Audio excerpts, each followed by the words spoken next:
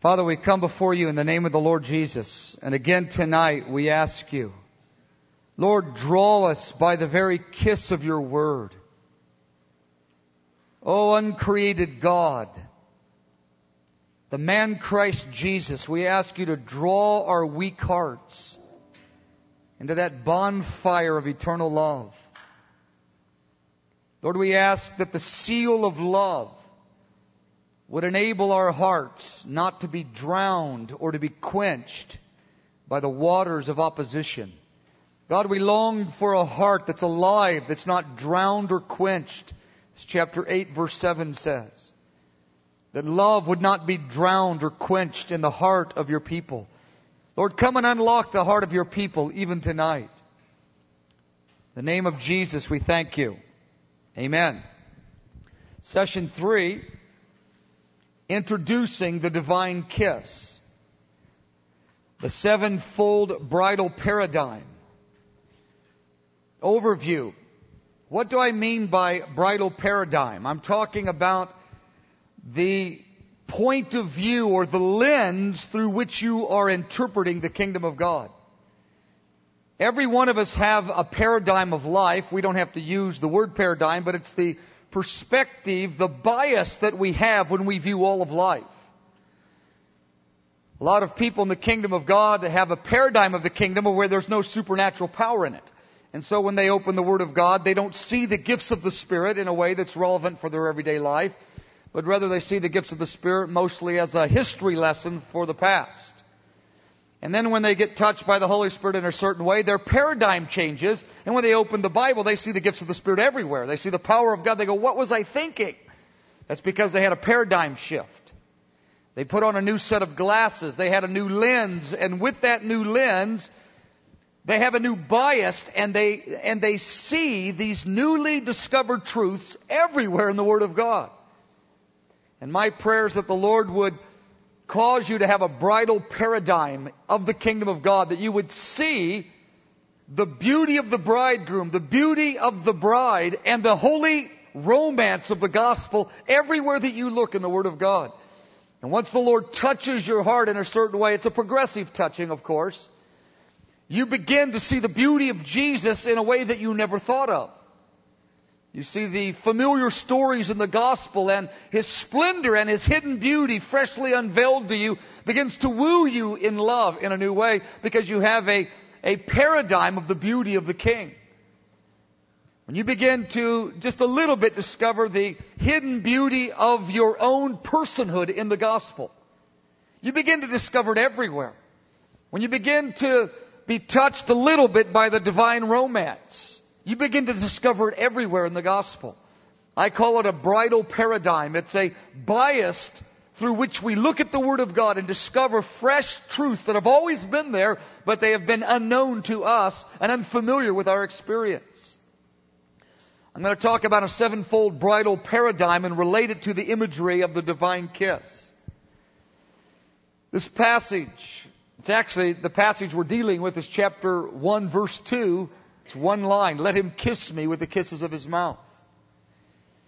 This passage describes, or it hints at, is better to say, the sevenfold divine kiss, and how it relates to the bridal paradigm of the kingdom of God. This bridal paradigm is fundamental to the theme of the bride's life in the Song of Solomon, as well as the theme of everyone that sincerely seeks the Lord. Skip a few sentences, though the goal of this session is to provide some tracks of understanding to run on.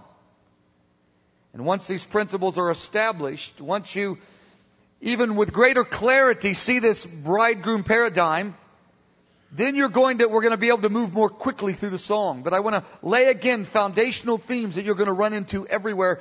But my prayer is that God would awaken your heart, some of you for the first time and others of you to strengthen that which has already been awakened, so that you begin to see new things in this old song. The next paragraph, the most dominant theme in the song is the affection of God. Specifically in context to the beauty of the bridegroom and the bride in the holy romance. Once again, you see the beauty of the bridegroom and the bride in context of the holy romance, you see it everywhere, and you see it throughout the whole Word of God. Once you see it in a significant, even in a beginning, yet significant way, then you find it everywhere that you look. That's what I have found in my experience. A diligent study along these lines is so important to our own emotional health. We will be transformed when we understand the way God thinks and the way God feels, especially about us in our weakness. We will be significantly transformed emotionally when we touch a little bit of how God thinks and feels about us in our weakness. It will cause us to run to Him instead of run from Him. It will cause us to open our spirit in a deep way to Him, and instead of close our spirit, to guard our spirit, which is the posture of the condemned heart. The believers that live in a condemned heart, though they seek the Lord, but the posture of their heart is that of a closed spirit. Chapter 8, verse 7 calls it love that is not quenched, or love that is not drowned by the rivers and the floods. And so many in the body of Christ have a quenched heart. Love has been quenched and love has been drowned. They have a drowned heart or a quenched heart. And this song is to unlock that heart by the fire of God. Okay. The cry for the bridal kisses. The whole 8th chapter love song unfolds the implications related to this divine kiss. This is the theme of her life. The divine kiss is a metaphor of intimacy with Jesus. Please don't think of kissing Jesus on the mouth. This is entirely outside the boundaries of God's Word. On occasion, a man will come to me in a conference and will say, I can't picture Jesus kissing me on the mouth. And I always say, good, you're not supposed to. It's only a metaphor speaking of the deep things that God gives the human spirit in redemption. I always imagine God putting His hand upon my heart, and like His hand has fire in it, it imparts fire into my heart and expands my heart with divine light and fire. That's the way that I think of this. When the Lord kisses me, His hand is touching my heart, awakening it. His kiss touches my heart and expands my capacities to receive and to give myself. Okay. The divine kiss. A couple sentences later, it's written in the language of love. Specifically, the language of married love. He's talking about the touch of God upon the human spirit in the language of love. Specifically in the language of married love. Why? Because this is a marriage song. Why? We will be married and we will be in love with the bridegroom forever, and there's nothing more appropriate than He would woo us through a marriage song, a love song of marriage. Because you're really engaged, you're espoused to the Lord. It's a reality. Some people struggle with the romance imagery because they don't have a bridal paradigm. They don't understand they really are married already in the espoused form, and the consummation of the marriage is in the age to come. Because they don't have that foundational premise, this book trips them. A bridegroom king that would speak to his people in a marriage song is the most practical and even predictable thing that if you think it through all the way. Of course he would do that. I can't imagine a bridegroom fully in love with his bride soon to be, his espoused bride in the Jewish tradition, being a gifted songwriter and singer, and then having him come up and talk to her about agriculture or principles about life. Of course he would woo her with a love song. And that's exactly what he's doing. Again, it only makes sense. It's predictable once you have a bridal paradigm of the kingdom of God. The Lord knows that our destiny in eternity is to be the bride of Christ, and that we're the espoused bride even now. How appropriate to write the deepest expressions of His affection through the language of bridal love. The kisses of His mouth. They're distinguished from other kisses in the Bible. There's the kisses of a friend, the kiss on the hand of a friend. There's the kiss on the feet of a servant. There's the kisses of an enemy. But this is specifically the kisses of the mouth. It speaks of the kiss of divine romance. The kiss of romance, and in this case, divine romance, the kiss of married love. K, the kisses of God's Word. The kiss of God's mouth, she says, let me know the kisses of His mouth, is associated with the words that proceed out of the mouth of God. That's a very important point. In other words, it speaks of the Scriptures that tenderize and empower our hearts in the love of God by the Holy Spirit. The kisses of His mouth speak of the release of the Word of God, because the mouth of God is that which the Word of God proceeds from. Jesus said it. He quoted Deuteronomy 8, verse 3. He said, man shall live by that which proceeds from the mouth of God. He speaks of the Word of God. We live, our heart lives by that which comes from the mouth of God. The kisses of God. And when the Word of God, when we receive the Word of God in a bridal paradigm, when we receive the Word of God in a bridal paradigm, then it's the kisses, it's the Word of God that romances us into the romance of the gospel, that woos us into the romance of the gospel.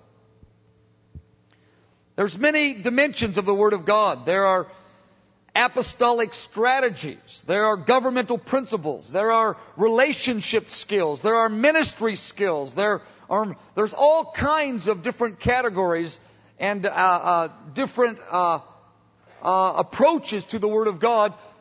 But the Song of Solomon is taking the bridal paradigm, the approach to the Word that woos the heart into the holy romance, that reveals the beauty of the bridegroom and the bride. It's the kisses of His mouth. Again, if we needed apostolic strategy, God would undoubtedly use a different metaphor of His Word. But when He speaks of the kisses of His mouth, He's talking about the Word of God that awakens and that woos the heart into the bridal paradigm, specifically. And when she says, let me know the kisses of your mouth, she's asking specifically not for more apostolic strategy on how to win her city, though that's very valid. That's for another book. Read the book of Ephesians if you want that, or the book of Acts. 1st or 2nd Corinthians. Those books will carry the apostolic government of the Word. But this is the kiss of the Word. The song is dedicated to that concentrated focus of the romance of the gospel. For the last 3,000 years, again, this book, as you know, was written about 1,000 years BC, so that makes it 3,000 years nearly. The rabbis have referred to this verse, let me know the kisses of His mouth, as the kiss of God's Word. Or often, and even more accurately, they would call it the kisses of the Torah. For 3,000 years, the rabbinic tradition has mostly interpreted this as the kiss of the Word, the kiss of the Torah. So this is the most common interpretation. I believe it's the right one. But again, I want to make it clear, it's not the Word as it pertains to apostolic strategy. It's not the Word as it pertains to growing in ministry skills. It's not the Word as it pertains to growing in relationship skills or understanding the how-tos of life. It's specifically the Word of God that woos us into the divine romance. It's the Word of God that awakens more understanding of the bridal paradigm. That's what she's praying for and asking for in a very specific way.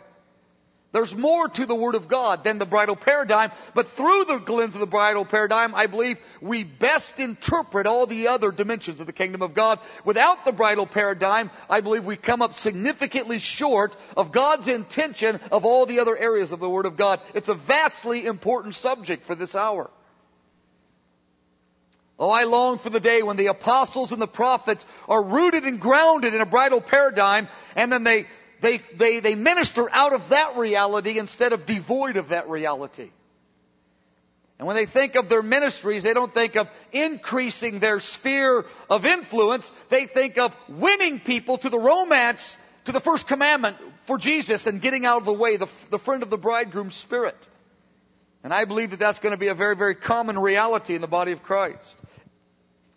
We must be very cautious to allow the Scripture to be the glorious boundary lines of our experience of intimacy. I underline the word glorious. Those boundary lines are complete. They don't come up short. They're not in any way inadequate. They are complete and glorious, the boundary lines of Scripture. It is significant that we seek the kisses of His Word and not the subjective kisses of our own imagination that are not grounded in Scripture, but rather in soulish and sensual imagination.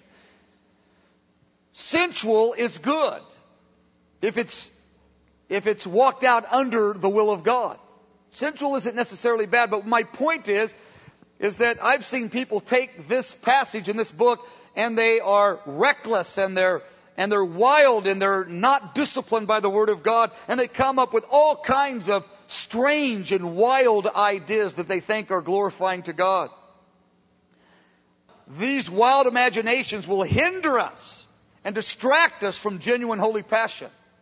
We don't have to come up with something outside of the Word of God in the sensual, imaginative arena in order to have the highest of the highest. No, the Word of God is our boundaries. I don't want any of you distracted from genuine, holy passion with Jesus through an unsanctified imagination. The second thing, besides distracting us from true passion, the second thing that's going to happen is that they're going to cause the Song of Solomon to fall into disrepute in the larger body of Christ. It will cause the message of this book to be held suspect and to be cast away and looked down on, because the fruit of it will be wild, sensual people not restrained by the Word of God in their interpretations of this book. And thirdly, I believe if we run wild with this, our hearts become vulnerable to destructive deceptions in arenas that will hurt our life. I've read, again, I told you about 140 commentaries, and I've read quite a few different versions of the Song of Solomon. And I mean, some of it is absolute. I mean, the certain elements of the gay community use this book to establish some of their premise points. All kinds of different points of views you can find in this book if we're not disciplined by the Word. And it's the kisses of His Word. It's the kisses of the Word of God is what we're looking at. It's the kisses of His mouth. And out of His mouth proceeds the Word of God. It's important. I know most of you that seems like, well, of course. But I want to equip you with that caution so when those that maybe you will minister to in the days to come, they begin to get a little wild, you can pull them in a little bit. We are people of the Word of God, of the Logos. We don't need anything beyond the Word of God to enhance our understanding, right? The boundary lines are sufficient and they're glorious. They don't limit us in any way. Matter of fact, it's the boundaries of the Word of God that free us to enter into the deep things of God. Okay, the divine kiss. Cultivating a bridal paradigm of the kingdom. The divine kiss, I should say, my interpretation of the divine kiss. This is not there's nowhere in the Bible where it says there are 7 different realities. To me, it comes together without effort. I see these 7 spiritual principles reflected in the gospel to equip us to experience and understand the bridal paradigm of the kingdom. This bias of the beauty of the bridegroom and the bride that woos us into the romance of the gospel. This paradigm of the kingdom enables the Spirit of God, enables us by the Spirit to experience the romance. As Jesus is revealed as the bridegroom king. The 7 dimensions of the bridal paradigm. They have many applications. Notice that the kisses of His mouth are plural. There's many different ways of which the Spirit of God uses the Word of God to woo us into different dimensions of the heart of God. Again, always restrained and restricted in a way that gives us liberty by the Word, but the diversity is present. The kiss of God brings us into the romance, and there's many different dimensions of experience of our heart in this romance. And there's 7 of them that I feel comfortable with, 7 of them that I'm enjoying and operating in. I'm not in any way, I don't want to go beyond my boundary lines and claim a special inspiration on these, because I don't believe that I have it. The Lord allows us to operate within the framework of our own personalities to understand things on occasions. And this is how, one day I might say 10 or 12, but these are the 7 that I've connected with in my own heart. But the reason I say that, I don't want a person that's new at this to go out and get in a kind of a feisty spirit saying, well, no, there's only 7. No. That's Mike Bickle's version in 1998. Thank you. It speaks of the 7 longings of the heart related to 7 designs of the human spirit. I've identified 7 cravings in your spirit that reflect the creative genius in the design of the human spirit. Because these 7 designs of the human spirit reflect the creative genius of God, you can't repent your way out of these longings. You can only satisfy them in the gospel. And of course, the great tension of life is we, by nature, seek to satisfy these 7 longings outside of the gospel.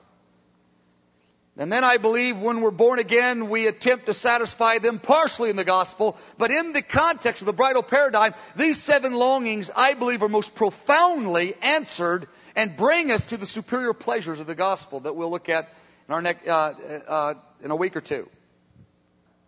The bridal paradigm is necessary, I believe, to receive the most benefit from this song. I don't have that in the notes. I believe the bridal paradigm is necessary. It's necessary. I'm going to go on the line and say that to receive the most benefit from this song.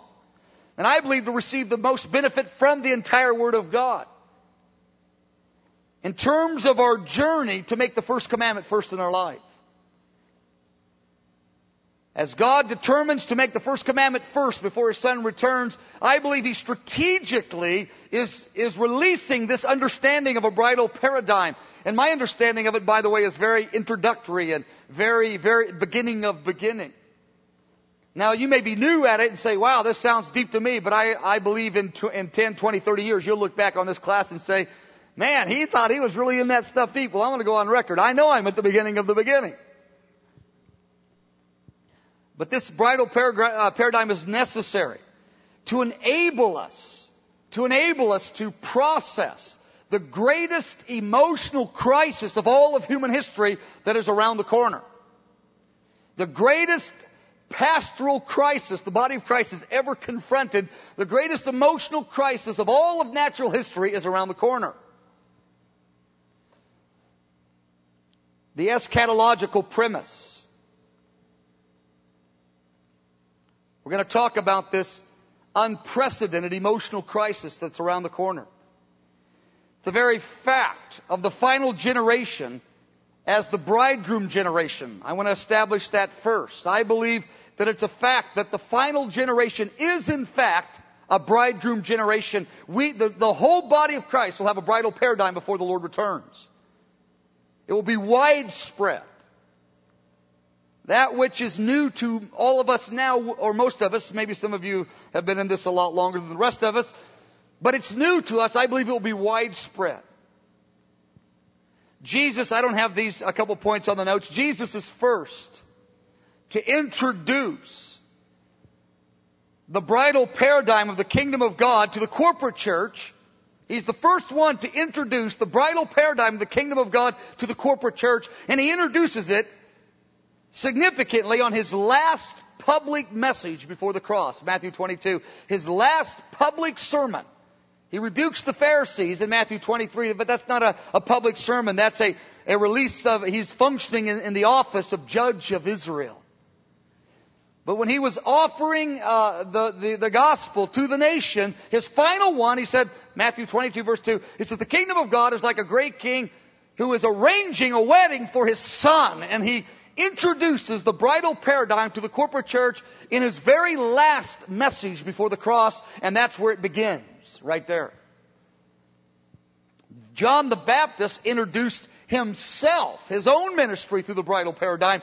He didn't talk about the kingdom through a bridal paradigm, but he talked about his own individual life and his own individual ministry through the bridal paradigm. But that's significant because John the Baptist was operating under an anointing that properly belongs on the forerunners at the end of the age.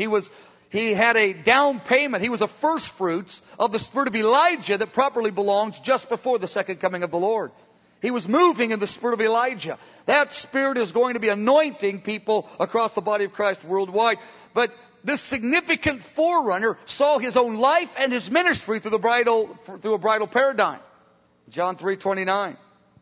And of course, John the Apostle, the last 4 chapters of the Word of God, he reveals the bride like no other does, and he gives the significant hint of the condition of the church in the last days.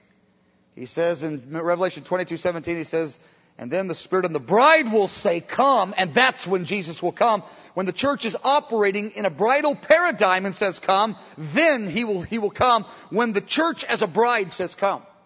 Functioning in a bridal identity, understanding the kingdom of God in a bridal paradigm. When that happens, then Jesus will leave His position at the right hand of God the Father and come back to the earth with all the glory of God the Father.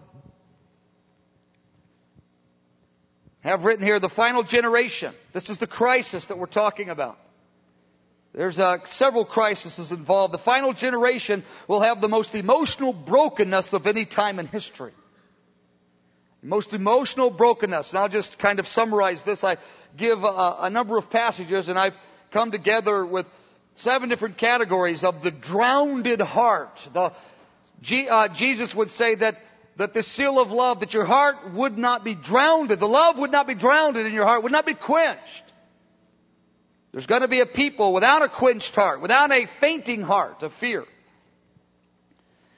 There's going to be more occultic activity. There's going to be sexual perversion at a time so much more escalating than today. The Lord does not return for 10, 20, 30, 40 years, who knows? The escalation of sexual perversion is just about to explode. It hasn't even started yet, in my opinion. We say, wow, it looks pretty bad. Well, most people begin to get in it and get involved in the perversion and pornography in limited ways, when they're young. Well, we're at the generation now. Think what's going to be like, at the time now, think what's going to be like in 10 or 15 years. 10-year-olds will have such access to so much volumes of perversion at such depth of levels through the internet that there will be people living 10 and 20 and 30 years in this lifestyle, and the perversion with an explosion of the occult, with lovelessness, rebellion, lawlessness, fear, hatred, and people fainting for fear in society. I put a number of the verses that Jesus and the apostles described the emotional condition of the last generation. I tell you, it's going to be a crisis. But this bridal paradigm is strategically, I believe, being released to empower us and to touch these 7 longings of the human design, to satisfy us like never before with the superior pleasures of the gospel. God wants to satisfy us and fill us where we have an abounding heart in the midst of the most outrageous, negative emotional environment the earth has ever known. But there's going to be another great crisis besides the outrageous emotional environment in a negative way in the midst of the unredeemed. There's going to be the great crisis of history over the offense that's going to happen at the apparent contradiction of the bridegroom king who manifests his temporal judgments. When the beauty of the king, the bridegroom king, the passionate king, begins to kill millions of people across the earth, the apparent contradiction of that will throw the church into a significant crisis, I believe, for a season. Because the body of Christ is not established in a paradigm of God being a bridegroom king filled with beauty, and what He does as He begins Himself to kill multitudes in His temporal judgments, as revealed in the book of Revelation. It's going to disturb the church as well as the world. It's going to be a tremendous pastoral crisis, and I believe that one of the significant answers is a paradigm, the bridal paradigm of the kingdom of God, that establishes us with understanding so that we can make sense of these things and there's no contradiction in them whatsoever. Okay. 7 dimensions. I believe these, again, speak of 7 longings of the human spirit. These are cravings and longings that you can't repent of. You can repent of seeking to fulfill them in a wrong way, but really you're just repenting of sin when you do that. You're not repenting of the longings. But some people get confused, and they actually, instead of repenting of seeking to fulfill them in unsanctified ways, they actually repent of the longing itself, and they can't. You can't get free of these. These flow out of the genius of God. They're a part of your design, your You're built this way. You're wired this way at the very core of your human spirit. The Lord wants us to repent of seeking to fulfill them in unsanctified ways, and He actually is going to go the other direction and deeply satisfy us by fulfilling these, to where these superior pleasures of the gospel that flow out of the romance of the gospel will be our experience, and these will make us supernaturally powerful in our hearts before pornography, occult, rage, bitterness, and what appears to others as a contradiction of the bridegroom king who judges the earth. We will see no contradiction in it. We won't find ourselves powerless and hopeless before the revival of sin that's about to hit the world, the unholy revival that's going to escalate. We will be supernaturally empowered because our hearts will be filled with pleasure in this bridal paradigm. So I believe it's absolutely significant that we are established in these things, and there's no part of Scripture like the Song of Solomon, line upon line, bridal paradigm of the kingdom of God. It's absolutely fantastic. We all have a longing to be fascinated. To be fascinated. This is satisfied by the revelation of the beauty of the bridegroom king. We need to marvel and experience wonder and awe in order to emotionally function at our highest level. In order to emotionally function at our highest level, we need to be fascinated. Did you know that? The opposite of being fascinated is bored and passive. And when we're bored, we are vulnerable to Satan in a very, very specific way. In the condition of boredom and passivity, we cannot function at our emotional highest without being fascinated, without being marveled, without having a sense of awe. Secular entertainment targets this human need. Secular entertainment builds upon this passion of the human heart. Secular entertainment exploits this craving of the human spirit and destroys our hearts. I'm not saying all secular entertainment destroys you. That's not exactly what I'm saying. I'm talking about the inundation of our culture with secular entertainment destroys our hearts. I believe it's possible to partake of it with discretion and with restraint, according to a proper measure. And I believe you can find edification in a way that's within the bounds of Scripture. But secular entertainment in the life of a believer who's devoid of marvel and fascination of the beauty of the Lord, they are so vulnerable to it, they just overdose on it, and they stuff themselves, they dull their heart, and they satiate their heart with junk. And the Lord wants to fascinate us and to satisfy that longing for fascination. The beauty of Christ Jesus. Second longing, the longing to possess and feel beautiful. Every one of us have a longing to possess beauty and to feel beautiful. Use whatever language that you want. Men don't typically use that language. They say something like be cool or something. But it's all the same thing. Every human being on the earth has a longing to possess beauty and a longing to want to feel beautiful. There's something in the human spirit that detests being ugly. That detests being broken down. There's something in us that says no, and we exert energy to fix that which is less than our best. And we go to great extremes to improve that which God has given us in the arena of beauty in the natural arena. And again, there's godly restraints and boundaries that enable us to participate in that quest for even establishing natural beauty. Some groups have gone too far and they disavow every relationship to natural beauty, and I don't think that's the highest. But the problem is that our culture is obsessed with it. Like the entertainment we're seeking to satisfy our longing to be fascinated. We have an obsession with natural beauty that is breaking our lives. So many of the sexual disorders and the eating disorders are linked to an obsession with natural beauty beyond the boundaries of God's Word and a near complete neglect of the spiritual beauty that we possess in time partially and in eternity fully that is really ours. Okay. The longing to be great. The longing to be successful. It's satisfied by the revelation of the redeemed as enthroned at the right hand of Jesus. It says, to him who overcomes, I will grant to sit with me on my throne as I overcame and sat down with my Father on his throne. This is indescribable. You will live among royalty forever and forever because you are royalty. After some of us get over the shock of this reality and we find out that we are arrayed in the robes and in the lifestyles of the rich and famous in the eternal city, after we get over the shock of it, we'll begin to reinterpret our life on the earth. You married into great wealth. You married into the royal line. You will live a lifestyle of the rich and famous forever and forever and forever and forever and forever. I think you'll make a good rich person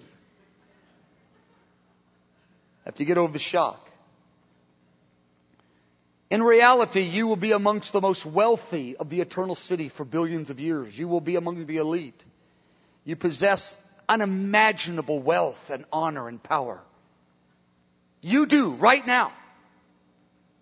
You can't operate all of it right now. We can only operate just a token of it in this age. But for billions and billions and billions of years, you possess unimaginable wealth and honor as part of the royal line. It's absolutely true.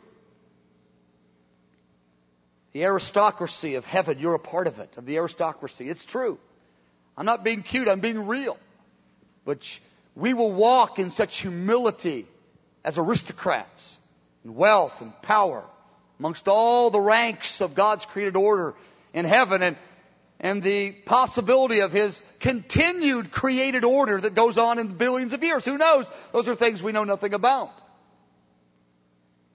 We will be made humble by gratitude. We will be very wealthy aristocrats with royalty, but with such meekness that is so different than the aristocrats of the earth because we are wounded in love by gratitude.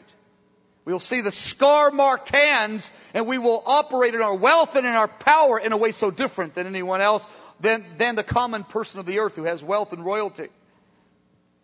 And another thing that will cause us to act so different is just the very power of lovesickness.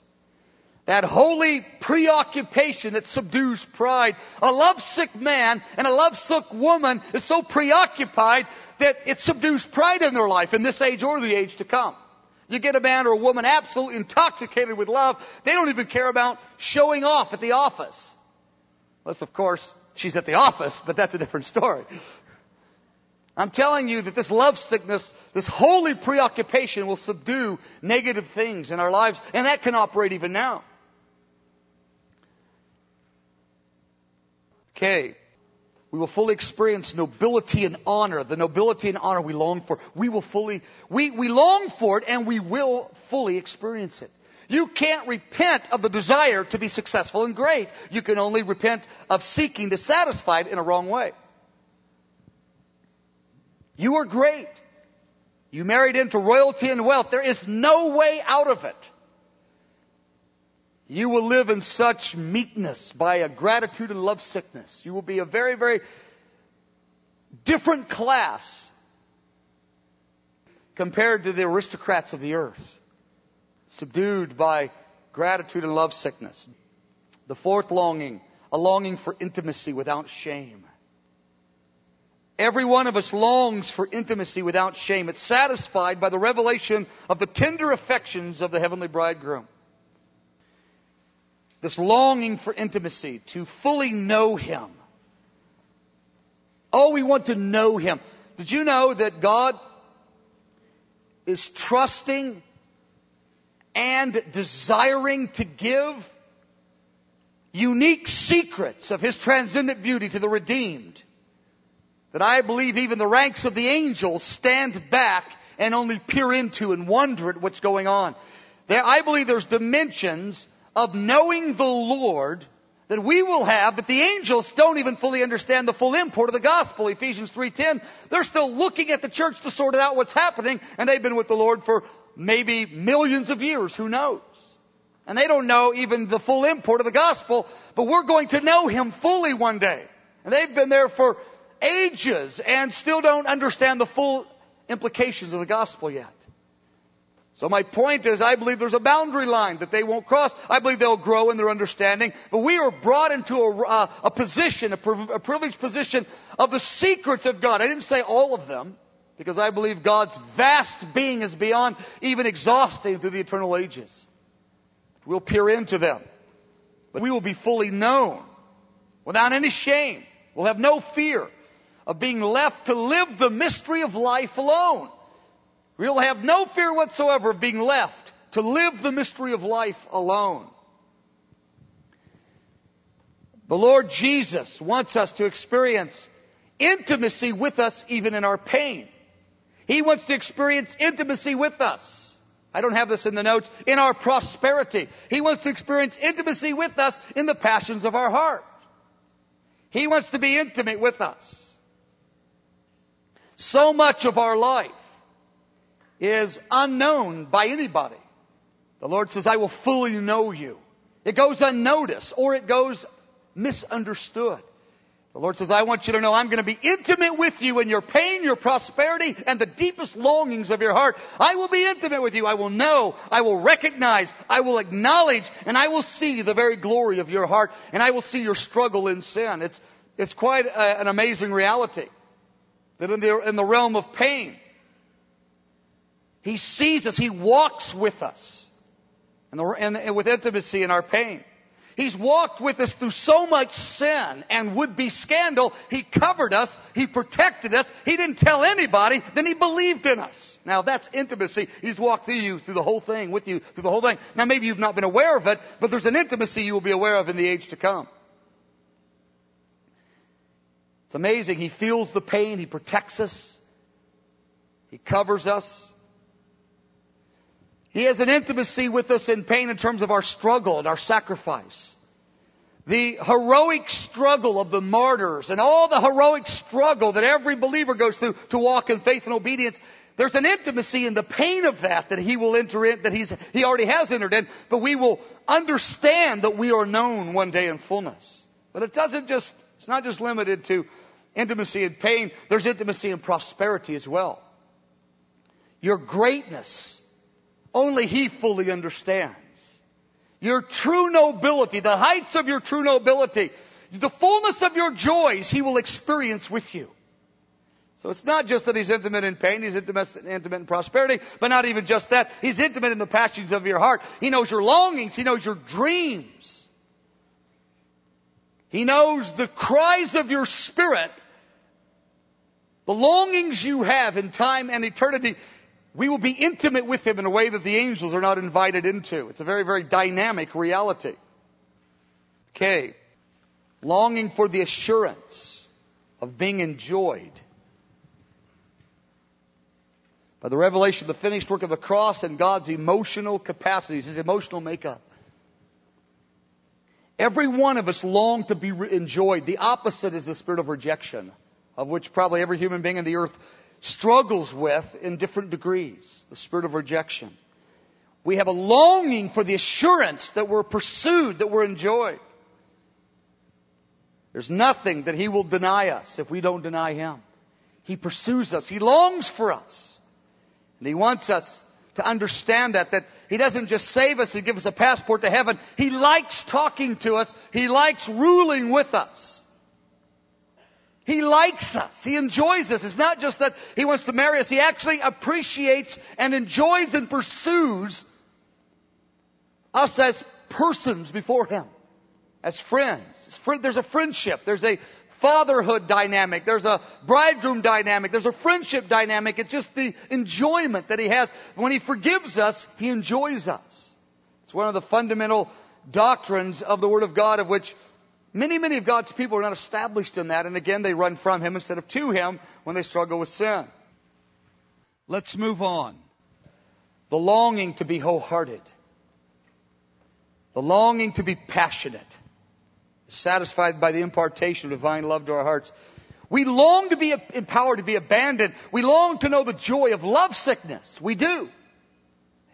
We want to live a life where our hearts are touched by love in such a deep way that it never ends and it's never defiled and it's never compromised. We want the power to be abandoned. We want to know the joy of lovesickness. We were created that way. To experience love that lasts forever and forever and forever. That we feel every day. That our heart goes on in passionate power forever and forever, and it never ever ends.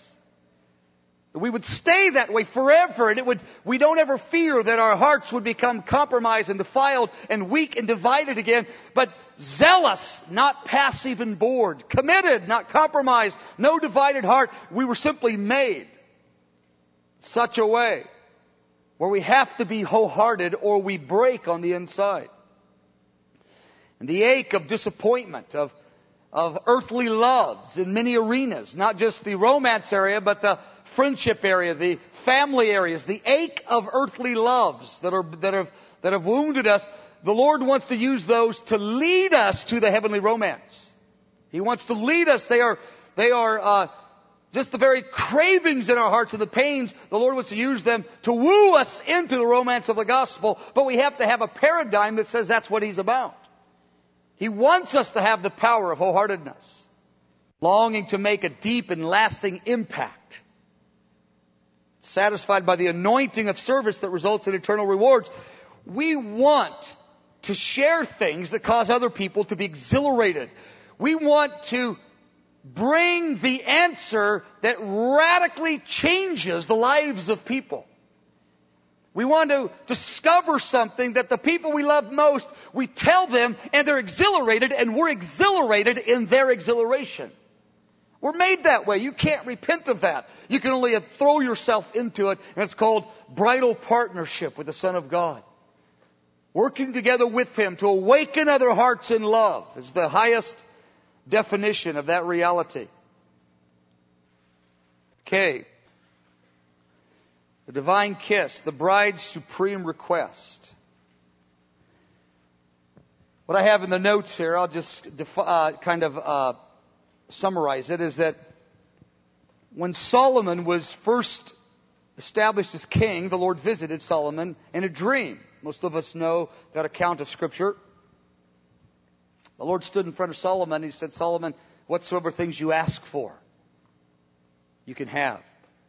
The verse in Mark 11:23 where the Lord says, whatsoever things you ask for, believing you have received them, then they will be yours. It's this blank check to operate in any sphere of the will of God that we focus our faith and seek the Lord for. And He tells Solomon, He goes, anything you want, blank check. Solomon asked for the anointing of wisdom. And it's more than that, but that's a summarized version. And the Lord says, that's good, Solomon, because you could have asked for riches, honor, and long life. But you asked for wisdom. He goes, that was good. And it said, and the thing pleased the Lord. And then the Lord told Solomon, He goes, it was a test. I wanted you to use the blank check. I wanted you to use the open door of opportunity to receive wisdom to rule my people. You did good. He says, you could have asked for riches, honor, and long life. It was a test. And what happens is that God gave him that anyway. I believe Solomon is the writer, the author of Song of Solomon. It's just my theory that this is actually in his mind. And she's asking, let me know the kisses of his mouth. I believe she's speaking to the Father. She's speaking to the one, I have this in the notes, that has authority over the Son, who has authority over the King to commission him to release his kisses, only the Father. She's saying, let him. She's asking for the only one that sets his course. And I believe that Solomon is presenting this in a way that's parallel, that's reminiscent of his own experience with the Lord. And the Lord's asking the body of Christ, Mark 11:23, whatsoever things you ask for, believing in the will of God that you'll focus and press into until you have prevailing faith, you can have it. There's many areas of the kingdom of God that are permissible to enter into. And if you believe that you've received it because there's a quickening of faith in the relationship with the Lord, He says you can have it, it's yours. And I believe that He's depicting the end time church is saying, I want the kisses of God's mouth. I want the deepest things that God will give the human spirit. I believe that this is what I believe this is what the bride is asking for. It's interesting that God told Solomon, he says, I was only testing you. You could have asked for riches, honor, and long life. And you know what? A certain number of the body of Christ used the open door of opportunity before the Lord and the grace of God to ask primarily for riches, honor, and long life.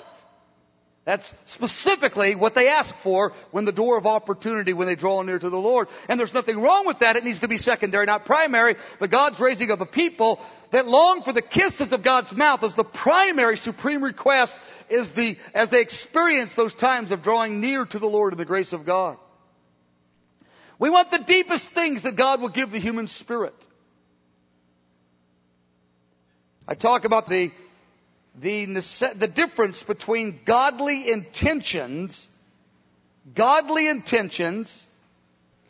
and spiritual attainment of maturity. And my point in here, and I wrote it out quite a bit so that I wouldn't have to cover it. The point of it is this, is that when she asked for the kisses of his mouth, that's the intention of her heart. It's not something she's attained to yet. It's something she's setting her heart on. And the Lord calls us to set our heart on godly intentions. But what people do, they take their focus off of that and they measure their spiritual attainment. So many people are distracted by measuring how far they've attained when the Lord says focus on the beauty of Jesus and the establishing of godly intentions in your heart. The establishing of godly intentions. As I mentioned last week, I don't measure my attainment. I don't know if I'm further this year than last year. I don't do that. I put my focus in two directions. I set my intentions right. I want to know the kisses, the sevenfold kisses. I want to be fascinated. I want to see my own beauty. I want to walk in greatness, God, before you. I want to be a passionate lover. I want the deep things of God. Those are the kisses of His mouth. That's the sevenfold kiss. I posture my heart to reach for those things, and I let the Lord measure how far I've gone.